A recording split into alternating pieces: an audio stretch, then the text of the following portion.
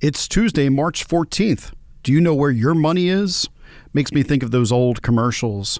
Do you know what your kids are doing right now? Well, right now there is a banking problem in the United States, and people should pay attention to it. Now, there is the CISA. The CISA is the Cybersecurity Advisory Committee. They would be against my show because they would probably say that I'm spreading false or misleading information that could pose a significant risk to financial services. I promise you, there is nothing about what I will be reporting today that is misinformation or disinformation. In fact, how do I know that I'm probably going to be accused of this? Because it was Representative Thomas Massie who put out on Sunday night. He got off a Zoom meeting with the Fed, the Treasury, the FDIC, the House, and the Senate.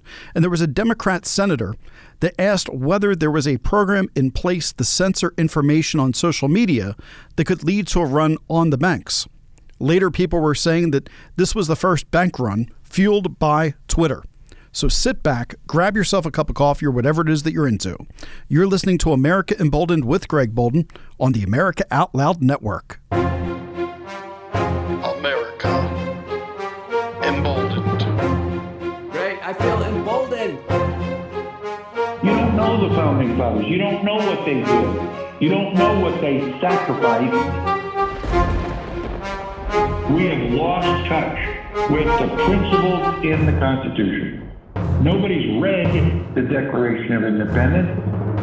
You are voting for socialism, and you got what you voted for.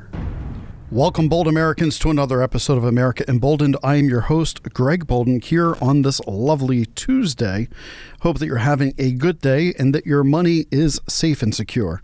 As always, you can go to the www.americaoutloud.com, where you can check out plenty of articles, go to support our sponsors, and check out the America Out Loud Talk Radio on all of your favorite apps. And this show comes to you on all of your favorite podcast networks. Let's get straight into it. SVB, Silicon Valley Bank, they failed right before the weekend.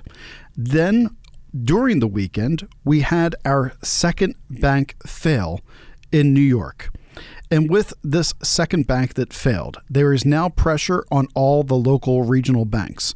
Now, when I recorded yesterday's show, I did not have knowledge of that bank failing quite yet, but I did have the information and indicators in front of me that told me that it was a very good possibility that the regional banks were in trouble.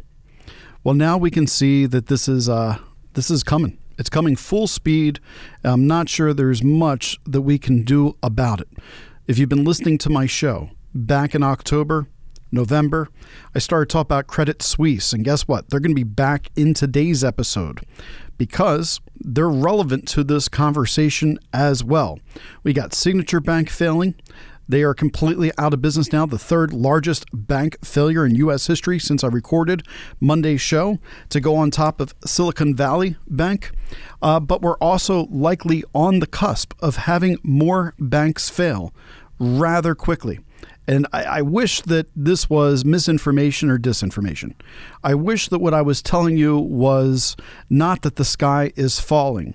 However, as I record this episode right now, there are banks in major, major trouble, such as, if you look at the stock of the bank First Republic Bank, that is categorized by FRC. As I'm recording this right now, they're down 63.67%.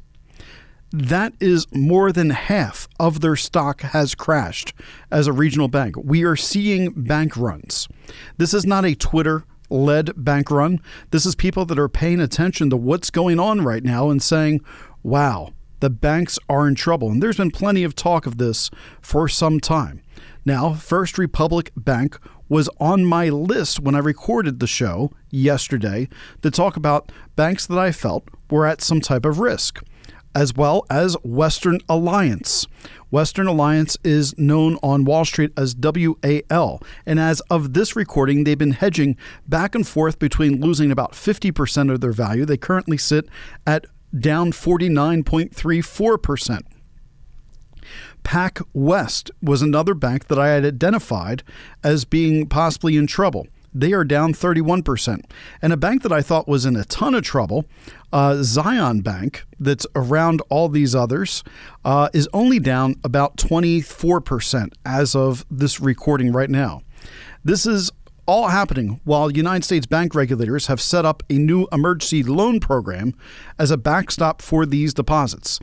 Joe Biden's administration has stated that they will make sure that the investors have a system in place to make sure that they can get their deposits. The government will look after them as well as the depositors, creditors, make sure that the money is there, people can get this out. So, where do things stand? What should you do? As I told you on yesterday's show, it is time to prepare. Perhaps it might even be too late to prepare. I am not saying that it's a good thing to go on a bank run. I made that clear yesterday, because if we don't have calm right now, we will create the problem that we don't want to see. We will create a consolidation to the top banks in the entire world, and they will be your only options. There will be no local banks. And you're worried about a great reset. You're worried about an opportunity for the banking systems to put in a new digital currency with the Federal Reserve. I've been warning about this, and this is the perfect storm for something like this to happen. If you can hold, now's the time to hold if you're banking with a small regional bank. But I also don't want to tell people what to do. So this is not financial advice. This is just me simply telling you, we may look back on this time period here in March as what put in place a new system around the world. Because this is not a United States problem. Much like the Great Depression was not a United States problem, it was a worldwide problem. Japan has banks that are in trouble. Australia has banks in trouble. South Korea has banks. Hong Kong has problems right now. We are seeing that there is markets all across the world that are being shook by this, especially the European Union as well. Now, the FDIC said on Sunday that all of the Silicon Valley Bank clients would be protected and able to access their money. And people were quick to point out that this was not due to any type of taxes. I want to ask you a quick question. Where is this money eventually going to come from? Now, we can say, sure, it's not our tax money. They put this money off to the side for this type of emergency situation. Eventually, we have to replenish this money. Eventually, the Pied Piper needs to be paid. That is going to create more inflation. Other people are saying, well, you know what's going to happen right now? The Federal Reserve is going to slow down on raising those interest rates to try to ease things. Well, the problem with lowering that interest rate is inflation is going to go up once again. And it's the little person that gets hurt, not the banks. Now, I understand this is not a bailout of the billionaires as of right now, but I guarantee they're talking about it right now. Under this plan that they put in place, depositors at Signature Bank and SVB that have holdings that exceed $250,000 should be able to access their money already. It should already be in place. Also, what we're seeing right now is First Republic Bank had bolstered financial health by getting funding from JP Morgan Chase. Now, when I looked at my chart yesterday, what I discovered was JP Morgan Chase seemed to be one of the banks in the best financial situation, according to their lower risk deposit base and not also going with a higher risk deposit base. They were really around like a 50-70 split, which should protect them from this. Plus, they're a larger bank to begin with. So that First Republic Bank, as they're losing money, even though they have JP Morgan Chase, that bank may fall to JP Morgan Chase just purchasing it. The Fed had hoped that all these banks would have purchasers, Signature and SVB, over the weekend, that they would find a larger bank that could purchase. That did not happen.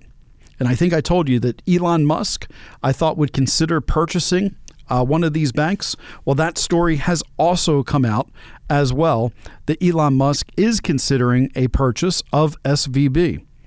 This would make Elon Musk one of the absolute most powerful people in the entire planet. That probably should scare everybody.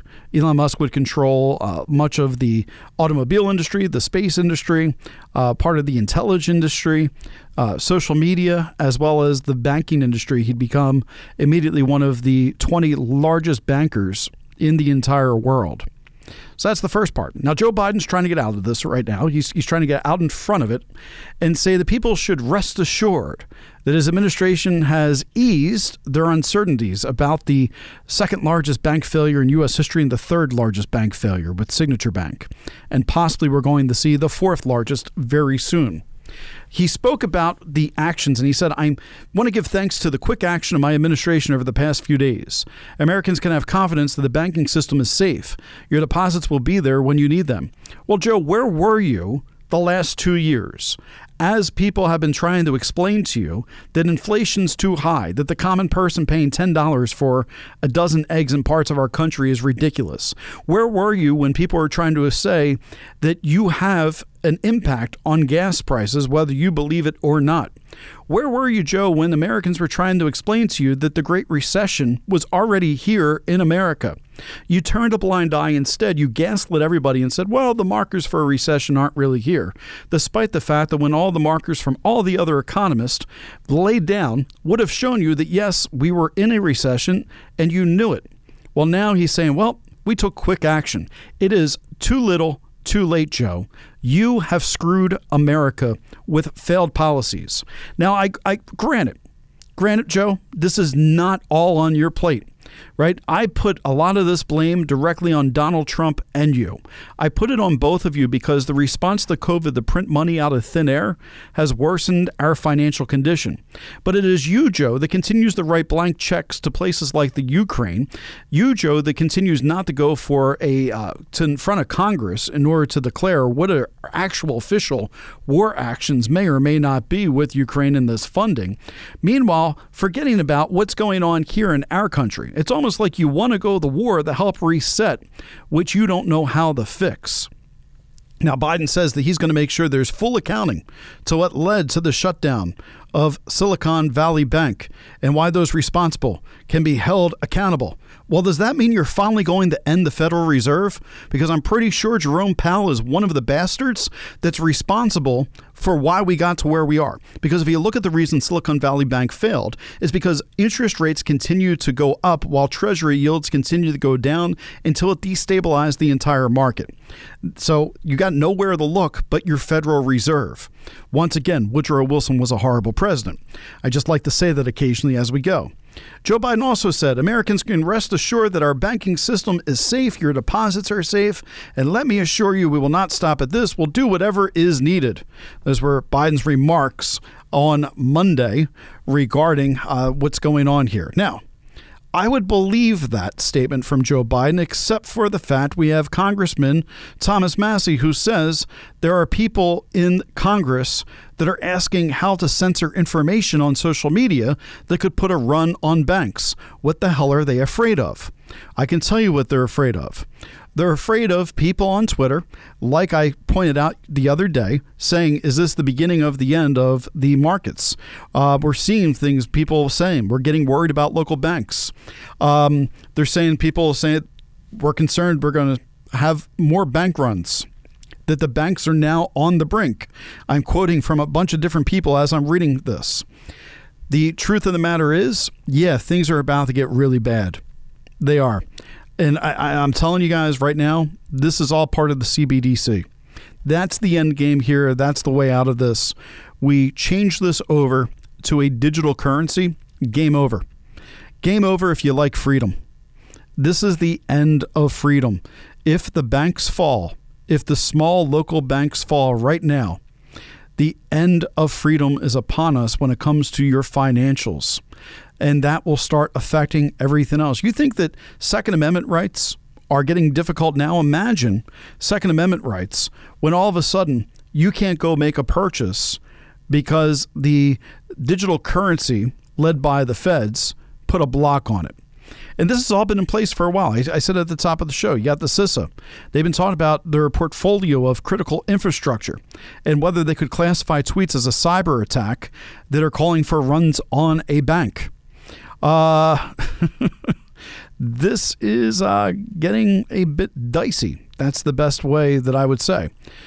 But I believe, let's just go with this, it is a fair question that when people that are shorting start spreading misinformation to manipulate that share price or the spark a bank run are trying to make money off themselves.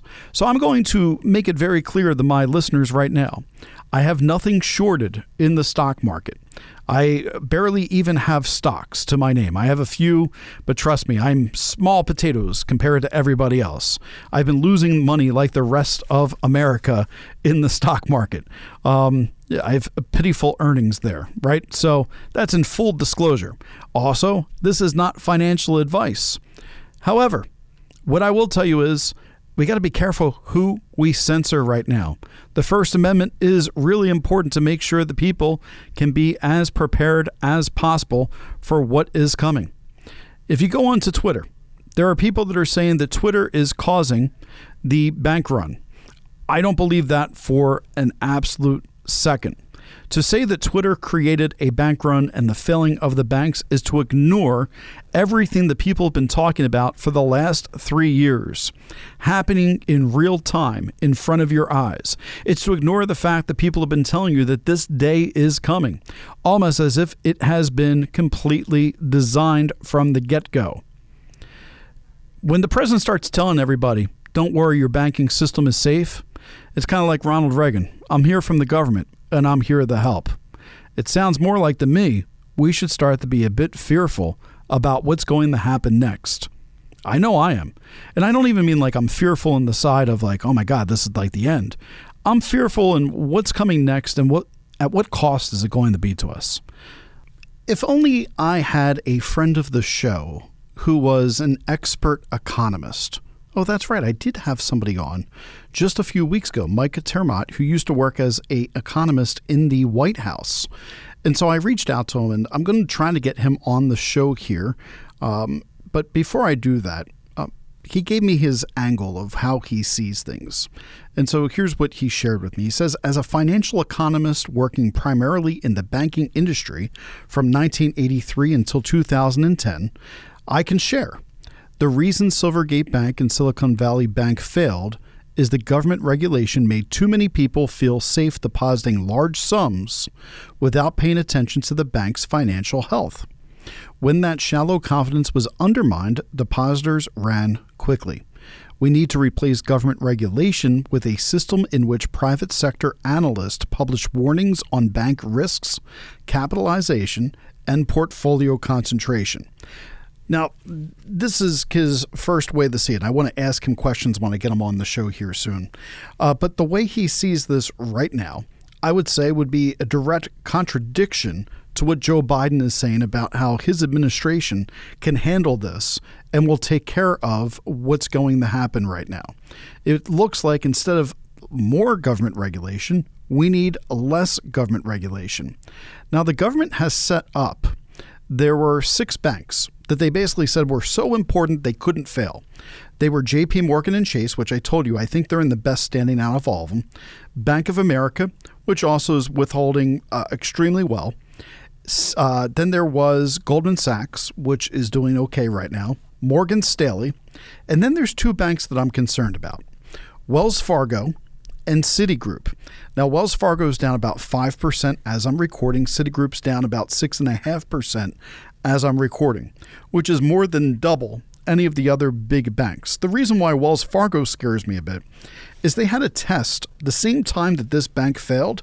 They lost a ton of people's money on their accounts. Their deposits never made it there, which sent up a red flag to me about what is going on with Wells Fargo, that on multiple occasions now, money has disappeared from people's accounts via Zelle and now via just regular banking.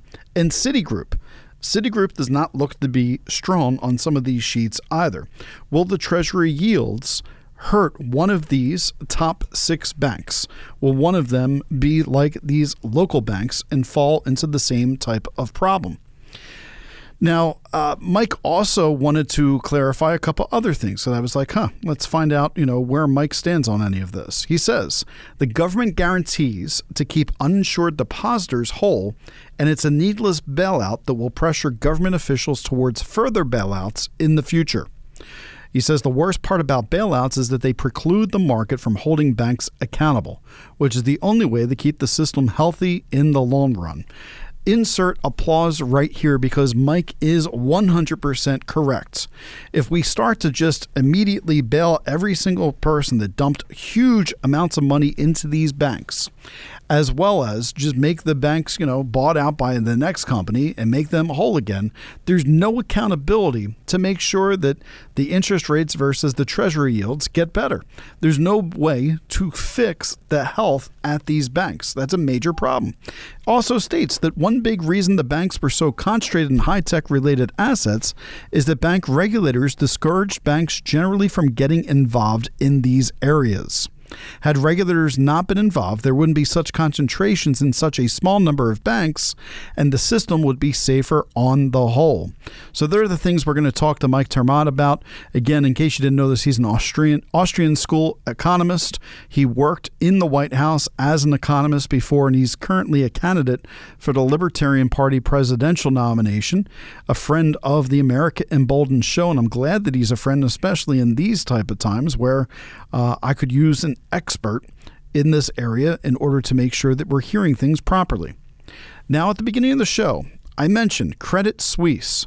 Do you remember Credit Suisse and how I said they were about to go under back maybe 4 months ago before the government got involved over in Europe? Well, Credit Suisse right now is in a world of hurt. Their shares reached a new record low as I'm recording this. They have fallen as much as 15% as their investors continue to pull the money, make sure that it's going lower and lower after the banks here of Financial and Signature Bank. Now, Credit Suisse has lost money for 5 straight quarters now and is expecting to post a loss before tax this year. It's down almost 10%. They're stating that they were going through this big transformation. Their CEO came out and said, look, we're going to have to cut jobs. We're going to have to do a bunch of stuff. We're going to lose billions of dollars in order to make this whole thing happen. Are we going to see Credit Suisse fold? Are the contagions of what happened here in the United States going to move out to the contagion at the Credit Suisse market? It is a very real possibility right now of what we are seeing. Now, Credit Suisse is not the only European bank that is getting hammered right now.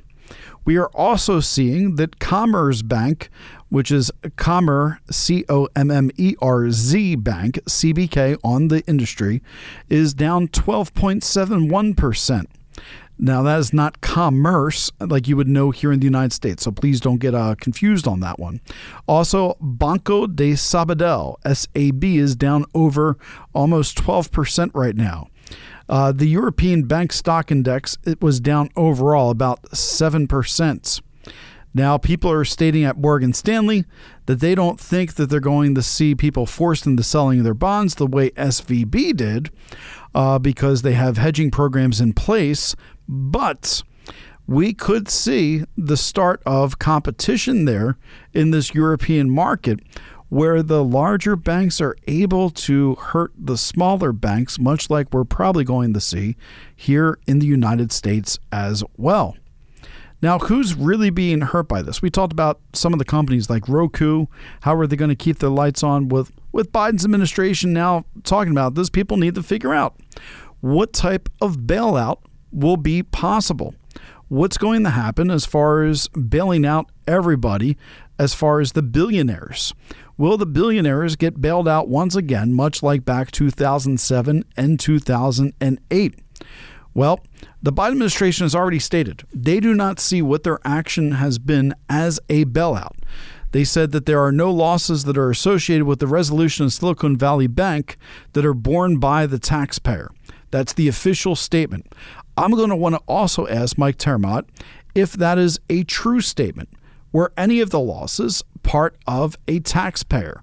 where eventually does this money come from? Am I wrong to think that we have to fund this emergency fund somewhere? We've got to pull it from somewhere. It's got to be meet holes somewhere.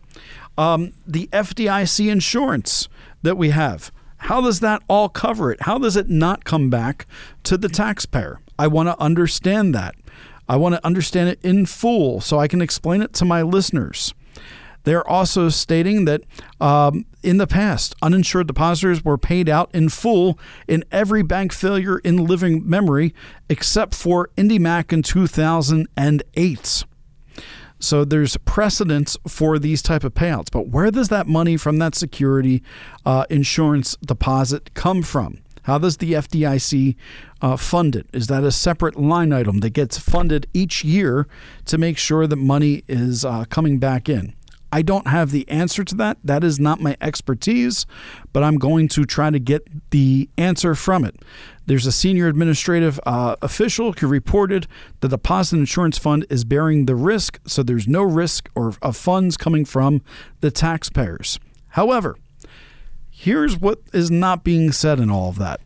Most taxpayers are also bank depositors, which means that there is a portion of their bank deposits that's used to fund the FDIC. So it's in many ways an involuntary tax that's being levied by a government agency. Or perhaps I am misunderstanding that. Again, this is where Mike will be an expert to come in order to tell us what I'm missing here as your bold American leader on this. So with that all stated, you're not going to want to miss Mike Tremont break it down for you. He's got an extensive background in banking. He's worked for the White House. He's got his PhD in economics. This guy is just the expert we need to tell us, should we panic or should we have calm? And I think I'm going to really enjoy this interview because I really enjoy Mike. All right, we'll be right back after the break, everybody. Make sure you're visiting our sponsors. They're helping to make this extra long show for you today. So here's some words from all of them. Please go visit them. It helps keep America Out Loud shining as a beacon in the night. We'll be right back. You're listening to America Emboldened with Greg Boulden on the America Out Loud Network. Well, the Out Loud Truth was the rallying call that started it all. A wide spectrum of programming from world and political news to societal, your health, and cultural stories.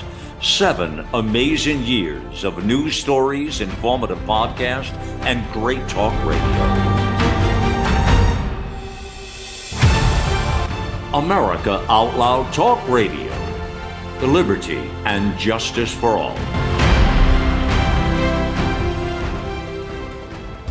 We know you love the versatility and portability of the Genesis Fogger, but sometimes you just want to set it and forget it.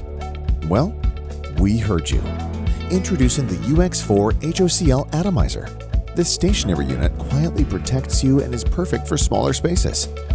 With over 250,000 units sold in Japan, it's now available in the United States.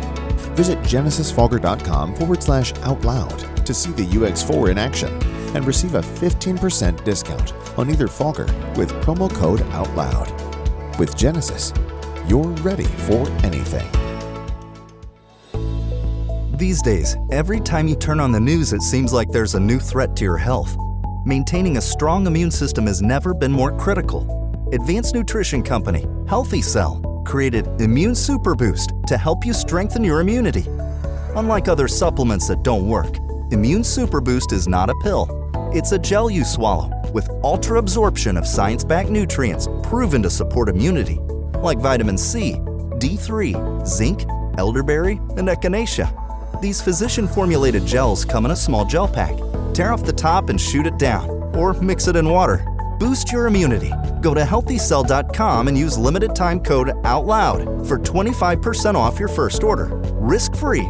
Love it or your money back. Guaranteed. Healthycell.com, code OUTLOUD. Healthycell.com, code OUTLOUD.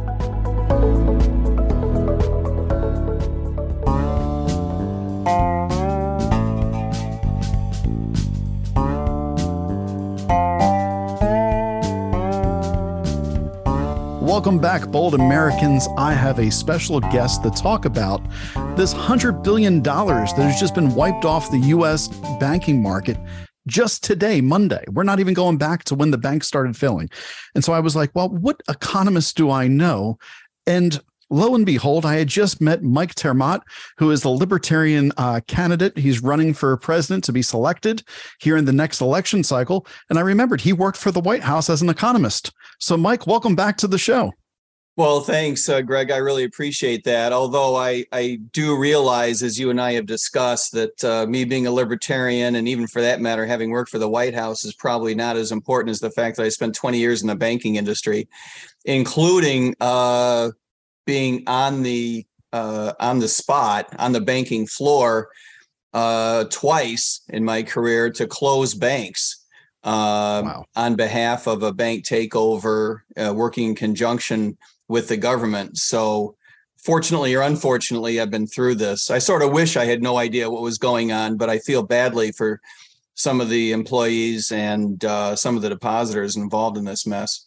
Certainly. And so, yes, you served as a financial economist from 1983 till 2010 in the banking industry. So definitely don't want to shortchange you there. It's why you're the expert and I'm the podcast host. So I've been talking for months about Credit Suisse, what was going on over in the UK with their banking, where their CEO basically had to lay off tons of people, cut billions of dollars in order to just stay open. Yeah. And now we're seeing Silicon Valley Bank, which seems to be, what I told my listeners, a perfect storm of raising interest rates while having extraordinarily low treasury yields. And it squeezed the bank to a position where there eventually was this run on $42 billion worth of money in 10 hours, which effectively closed the bank. Fill in the blanks. As an economist, somebody who's worked in the bank, how does something like this happen? And I know this is a lengthy, probably answer, but did I simplify things too much by saying it's interest rates, the Federal Reserve, and treasury yields? What are some of the other factors? Those are the important ones. And, what really matters is the change in interest rate environment over time, right? If almost irrespective of what the interest rate environment is, if it's stable, an institution can plan for it. So it's when things change that really causes problems for institutions. And you put your finger right on it. Rising interest rates made it hard for them to raise money against what are largely in their portfolio fixed interest rate, whatever that interest rate is, but fixed rate earning assets. And so they found themselves losing money fairly quickly, made people nervous. And that's what created a run on the bank. The other thing to bear in mind, in addition to everything you just said, which is absolutely correct, is that there are reasons why this bank failed and not others. In other words, there are thousands of banks in the United States, and we're looking at a couple of failures, not a couple of hundred or a couple of thousand.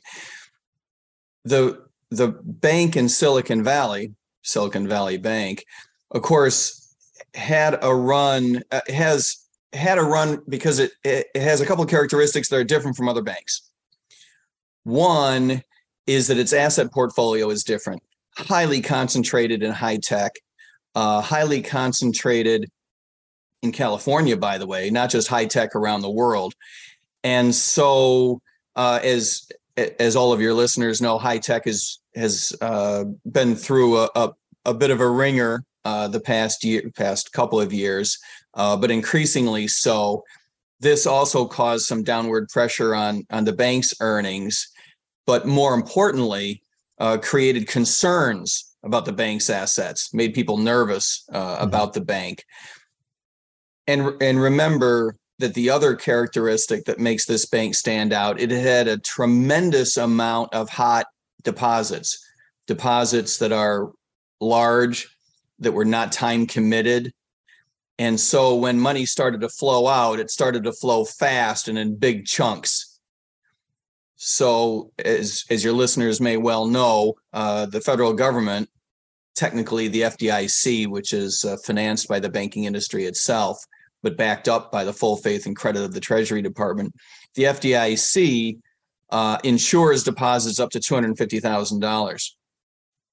And that means, as a practical matter, you can get insured your deposits up to, $1 million if you play your cards right.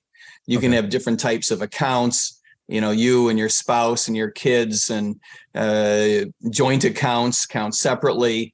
Commercial accounts are set. So you can see where this is going. For there to be uninsured deposits, you have to be a heavy hitter. Where are there a lot of heavy hitters? The tech industry. Right.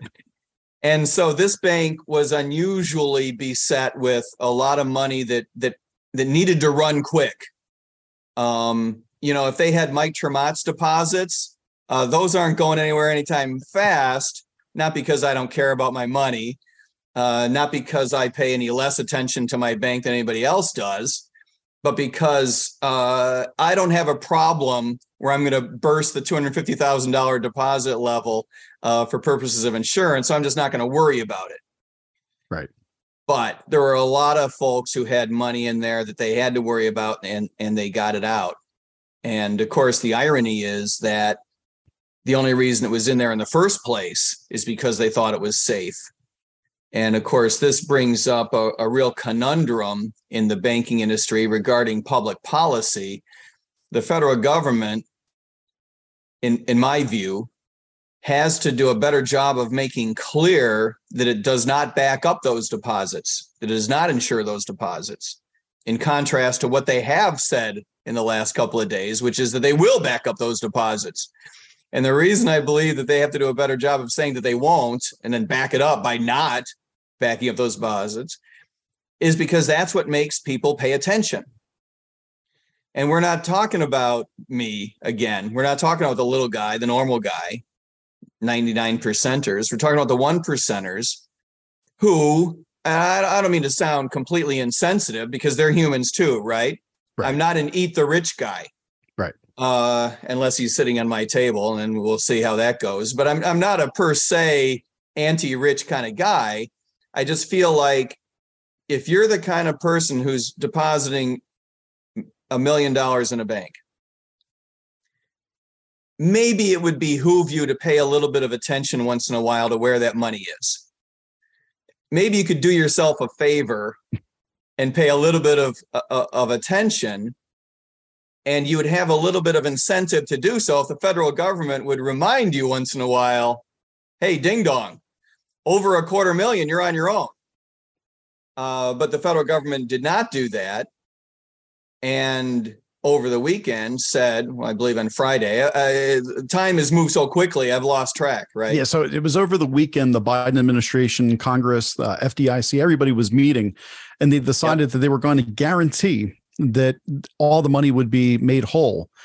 And exactly. So that tells me... And this really causes problems for the next situation. Correct, because there's no accountability. Right. So if we don't have accountability in our lending, if we don't have accountability in our banking, eventually we're going to see a global collapse. And this is not just something that we can learn from 2007, 2008. We have the Great Depression. Which it is, by the way, which it is. Correct. But we also have the Great Depression, where we saw the international market was in a depression, much like right now the international market has been in a great recession with all the inflation. And we're back at a perfect storm for 1929 to 1939. Well, you're right. And you're right to bring up international issues, because so often bank contagions, as we call them, the fear that spreads like a contagious disease, so often crosses national borders, not just because everything is related, but because in a weird way, it's slightly unrelated too. In other words, sometimes we look into another nation, we see its banking system. We know that there might be some distress. Maybe it's because of what's happening in the United States. Maybe it's because of what's happening in their own country. Maybe it's something that's happening nearby.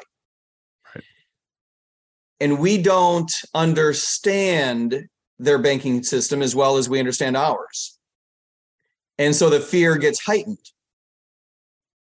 So, for example, when there were problems in the 1990s in one Asian country that had nothing to do with what was going on in another Asian country, right? The systems in Thailand and Taiwan were completely different, except for the fact they both began with a T. But when one had a problem, a lot of Americans, their fear was escalated. And all of a sudden, they were pulling out of Thailand, Taiwan, Singapore, South Korea, just because let's play it safe. That's where runs come from. So we're in a weird position where we need more disclosure of what's going on inside of a financial institution, as well as what's going on inside of a system. And we need, to your point, Greg, more incentive for people to pay attention to that information by having the government back off. So, the counter argument is, well, it's a pain in the neck for everyone to pay so much attention. The government ought to be the one that pays attention. The government regulators ought to take responsibility, make sure that examine the bank, make sure that the bank is sound, and let us know, and then back up all the deposits. Well, the problem is that the regulators can't do a perfect job of that. And when we rely on them, it means that the institutions take enormous risks compared to what they would if they had to stay in the straight and narrow, to use your word, accountability. If they were accountable to their creditors, their depositors and other creditors, they wouldn't take on those kinds of risks and be able to stay in business. And so the government is not trying to, but effectively undermining the safety and soundness of the system. Yeah, I'm seeing Joe Biden came out and he said that, taxpayers don't have to worry. This isn't any taxpayer money. We're not doing this with any taxpayer funds. And so I'm looking at this as, it's a little bit deceptive, I believe, what he's saying, because yes, the FDIC is funded by banks in order to have this type of rainy day. Yeah. But is the FDIC prepared for a $200 billion payday? At what point the Federal Reserve have to get involved and print money? Like, will this eventually come back on us? No and yes and no and yes. The FDIC is not prepared to take care of a $200 billion problem, but this is not a $200 billion problem. That's the good news. Okay. There's $200 billion of deposits. I don't know exactly what the number is for uninsured deposits in addition to insured deposits. But even if it were all of 200 billion, the assets of the bank will offset the lion's share. The most disastrous case that you and I could imagine, those assets are still going to be worth the lion's share of what they were on the books for a month ago. So when the FDIC takes over a bank, and they did look for a suitor to acquire the bank and manage this for them, couldn't find one, which is a little bit weird, but I think speaks to the weird nature of the bank itself. Right. Most banks, sight unseen, another bank would be happy to acquire for pennies on the dollar because, they imagine that it's normal stuff they're going to find when they walk in the door on Monday morning. With this particular bank, they were not so confident. They know they have a strange portfolio. They might not have expertise in tech-related assets. They're not touching that, right? Well, plus a lot of other big institutions got problems of their own this year. So why am I going to take on your problem? So anyway, the FDIC is stuck with it. But when the FDIC takes over a bank, they have the ability to put the bank into receivership, which is what they're doing, of course, with Silicon Valley. It means they're going to have control of the assets. They'll be able to sell off the assets and use that to pay off the depositors. So that's all fine. And does the FDIC have the assets to handle the marginal difference? Yes, they do. Having said that, do they have what it would take to handle taking down a whole bunch of banks in the banking system? No, they don't. So it is in their interest to make sure that this does not turn into some weird contagion and spreads across the United States. I don't think that there's a major risk of that because this particular bank is peculiar. What took this bank down is not common to a lot of other banks across the United States. So I think that they're going to be okay. Now, as to whether it's taxpayer money, FDIC money comes directly from banks.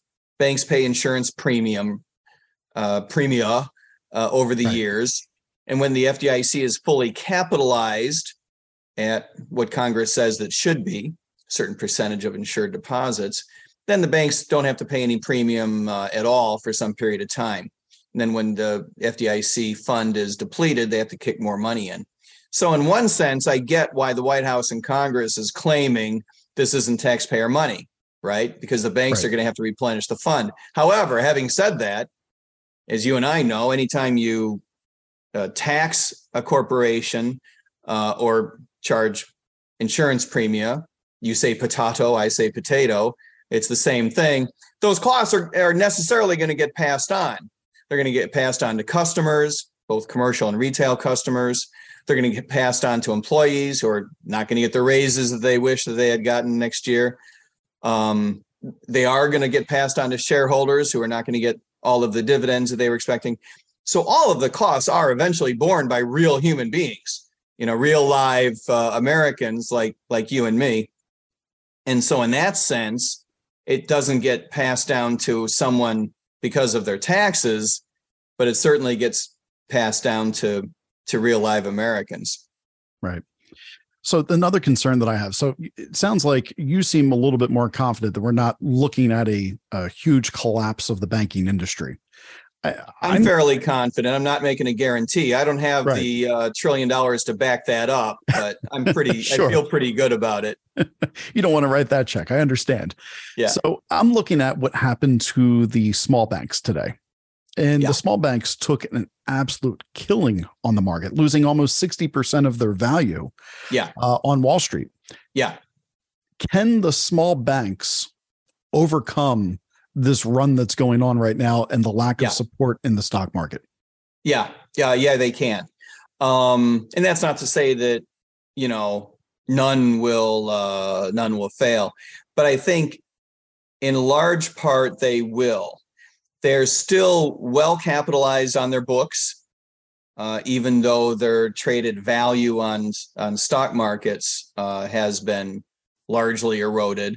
That won't affect, at least not immediately, affect their ability to prove solvent and stay afloat. The run on them from depositors, that's the kind of thing that does matter. But pursuant to our earlier conversation, most smaller banks don't have nearly the ratio of big deposits to small deposits that Silicon Valley had, for example. And so I think most of them will be in pretty good shape. And remember, when you lose 60% of your value in the stock market, that sounds awfully dramatic. Well, and it is. There's no sugarcoating that, right? In one day, that's horrible. Yeah, it's horrible. It's even worse than my 401k, and that's saying something.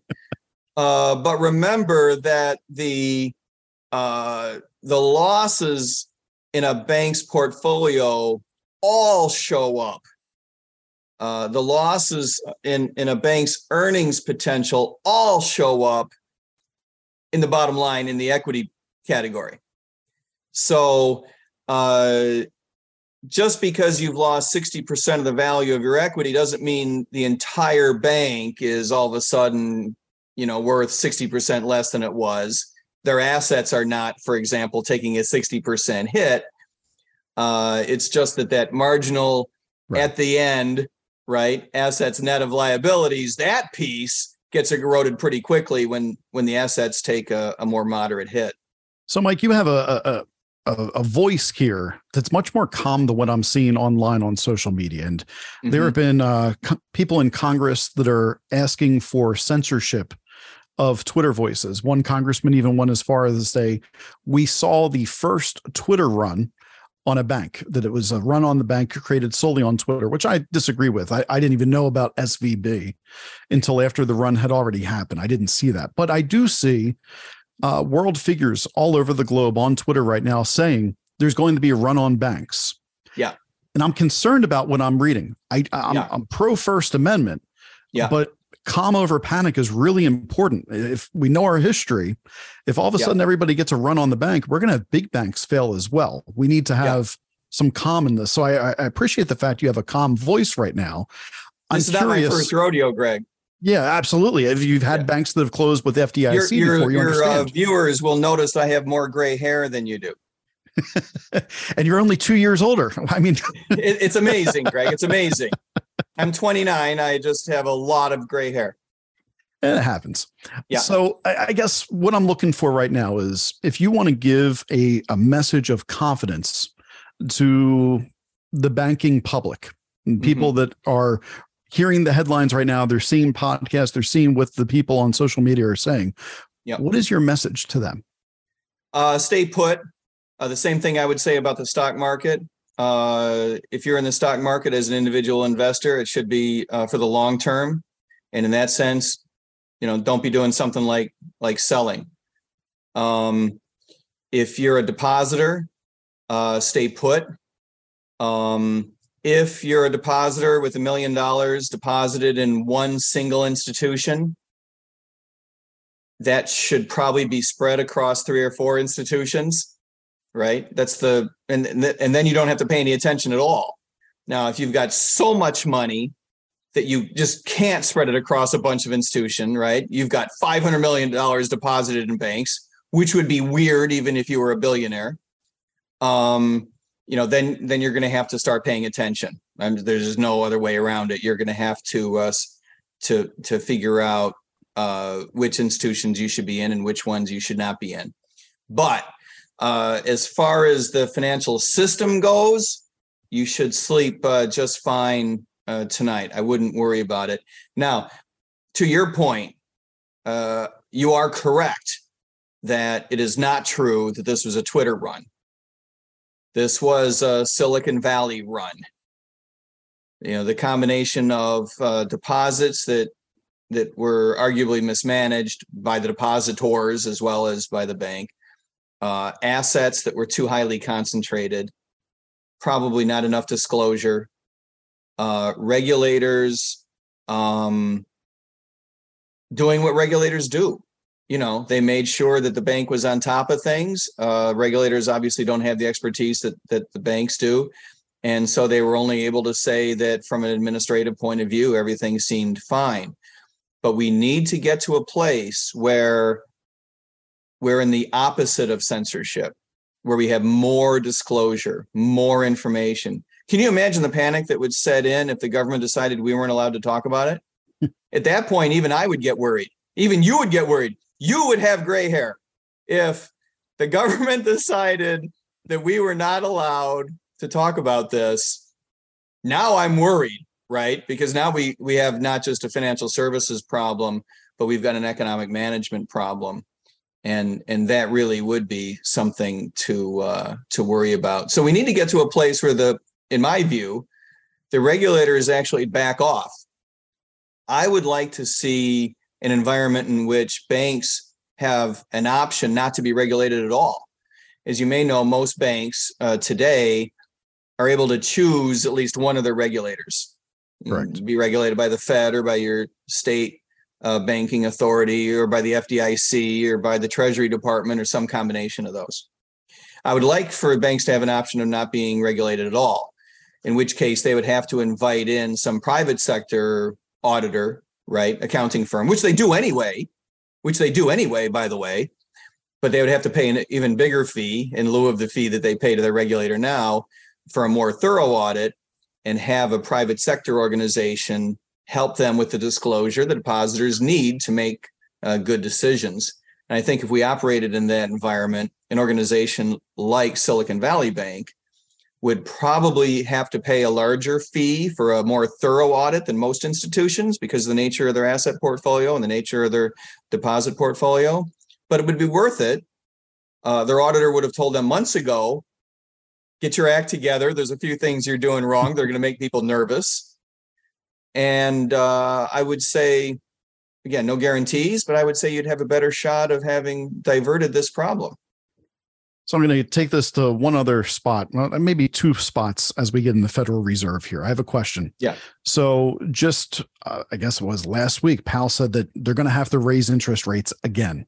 Yeah. With this report with Silicon Valley and now seeing that all these banks are taking a hit in the stock market on Monday. Yep. There's now pressure next week for him not to raise the rates with the Federal Reserve. That's right. If they don't raise the rates, is this another inflationary marker? Is this another spot that's going to eventually hurt the middle class versus the rich? Yes. Okay. Next question. So I'm reading the tea leaves properly on that one. That's scary. I think that is a problem. We do not have inflation under control now, which is too bad because we've been working at this for some time. I think it is likely to eventually get inflation under control, we're going to have to tip into a recession. Mm-hmm. I think it's going to be very, very difficult for the Fed to engineer a soft landing, as they say, which is to say lower inflation without causing a recession. Particularly now, for example, if they were to put it off, and I hope they don't, if they were to put off the increase in interest rates, that just means they're going to have to do it later, probably more than they would have to if they were to do it now. And that increases the chances of pushing us into a recession, which, of course, ironically, increases the chances of bank failures. So not only do I think it's better for inflation, I think it's better for our economy, and ironically, better for the banking industry to take care of business now and increase rates now. And by the way, I want to apologize to your viewers. I got a weird lighting thing here going on, which just changed a moment ago as the sun went behind the tree line. I'm sitting in a very strangely lit place, and as the sun goes down, there's just very little I can do about it. So I apologize for that. No, it's the beautiful thing of a Zoom call. As lighting changes, so does the image. The autocorrect. Yeah. Right. So that's the Fed question, the first half. The second half is the part that I'm seeing from fears of people about the Fed putting digital currency in place to counteract all this as the end game. I've been talking about the central bank digital currency for a while now.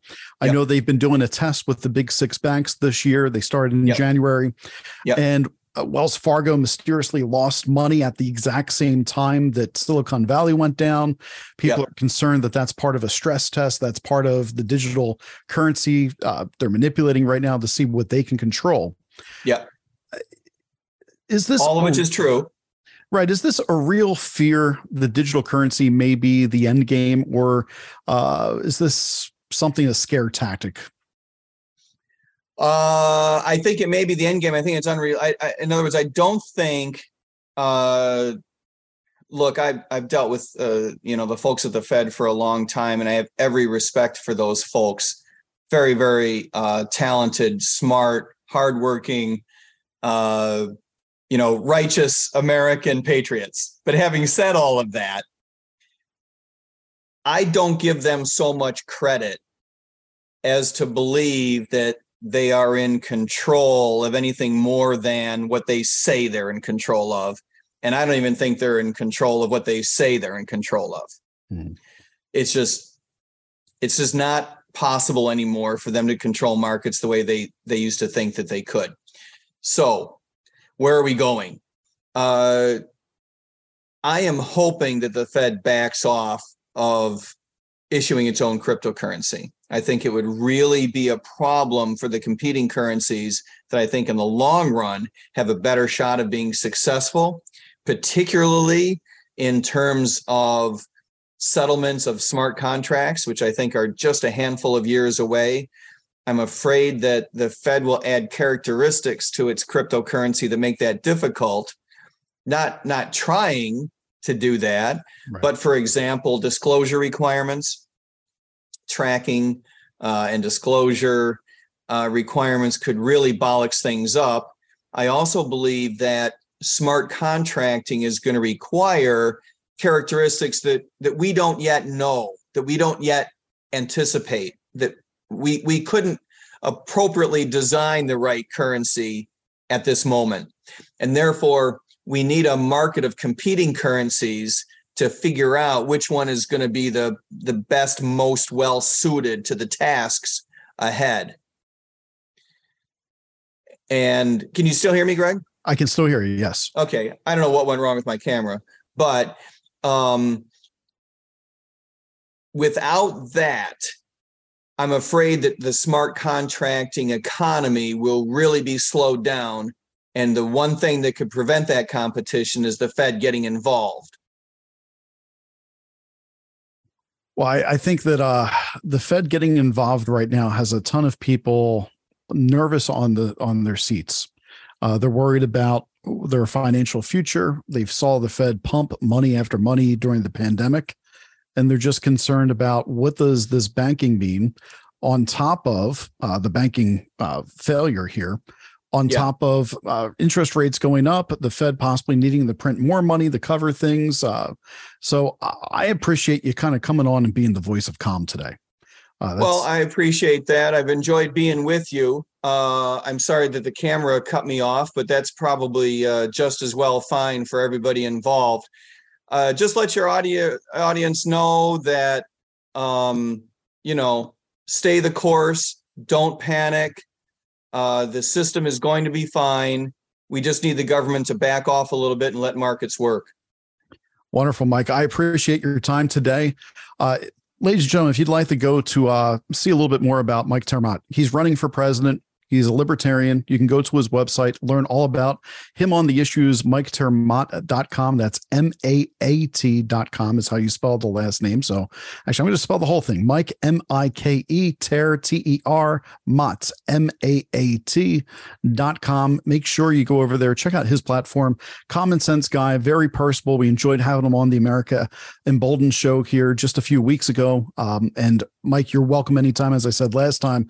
And thank you for being my expert economist today. Thank you, Greg. You have a great program, and it's been a lot of fun. We'll talk to you later. Sounds great, Mike. Enjoy the rest of your evening. Well, there you have it, folks. That was Mike Maat, friend of America Emboldened, another bold American, and absolute pleasure to have anytime we speak with him on the show. I hope that you found it fruitful, found it calming. We're coming up on 1 hour of America Emboldened, so it is time for us to go here. We've overstayed our welcome, but if you like this type of content, make sure you go to my Substack, subscribe, go to Twitter at Real Greg Boulden. Feel free to buy me a cup of coffee, help support the show. That's it. That's all. You've been listening to America Emboldened with Greg Boulden on the America Out Loud Network. Be bold, America.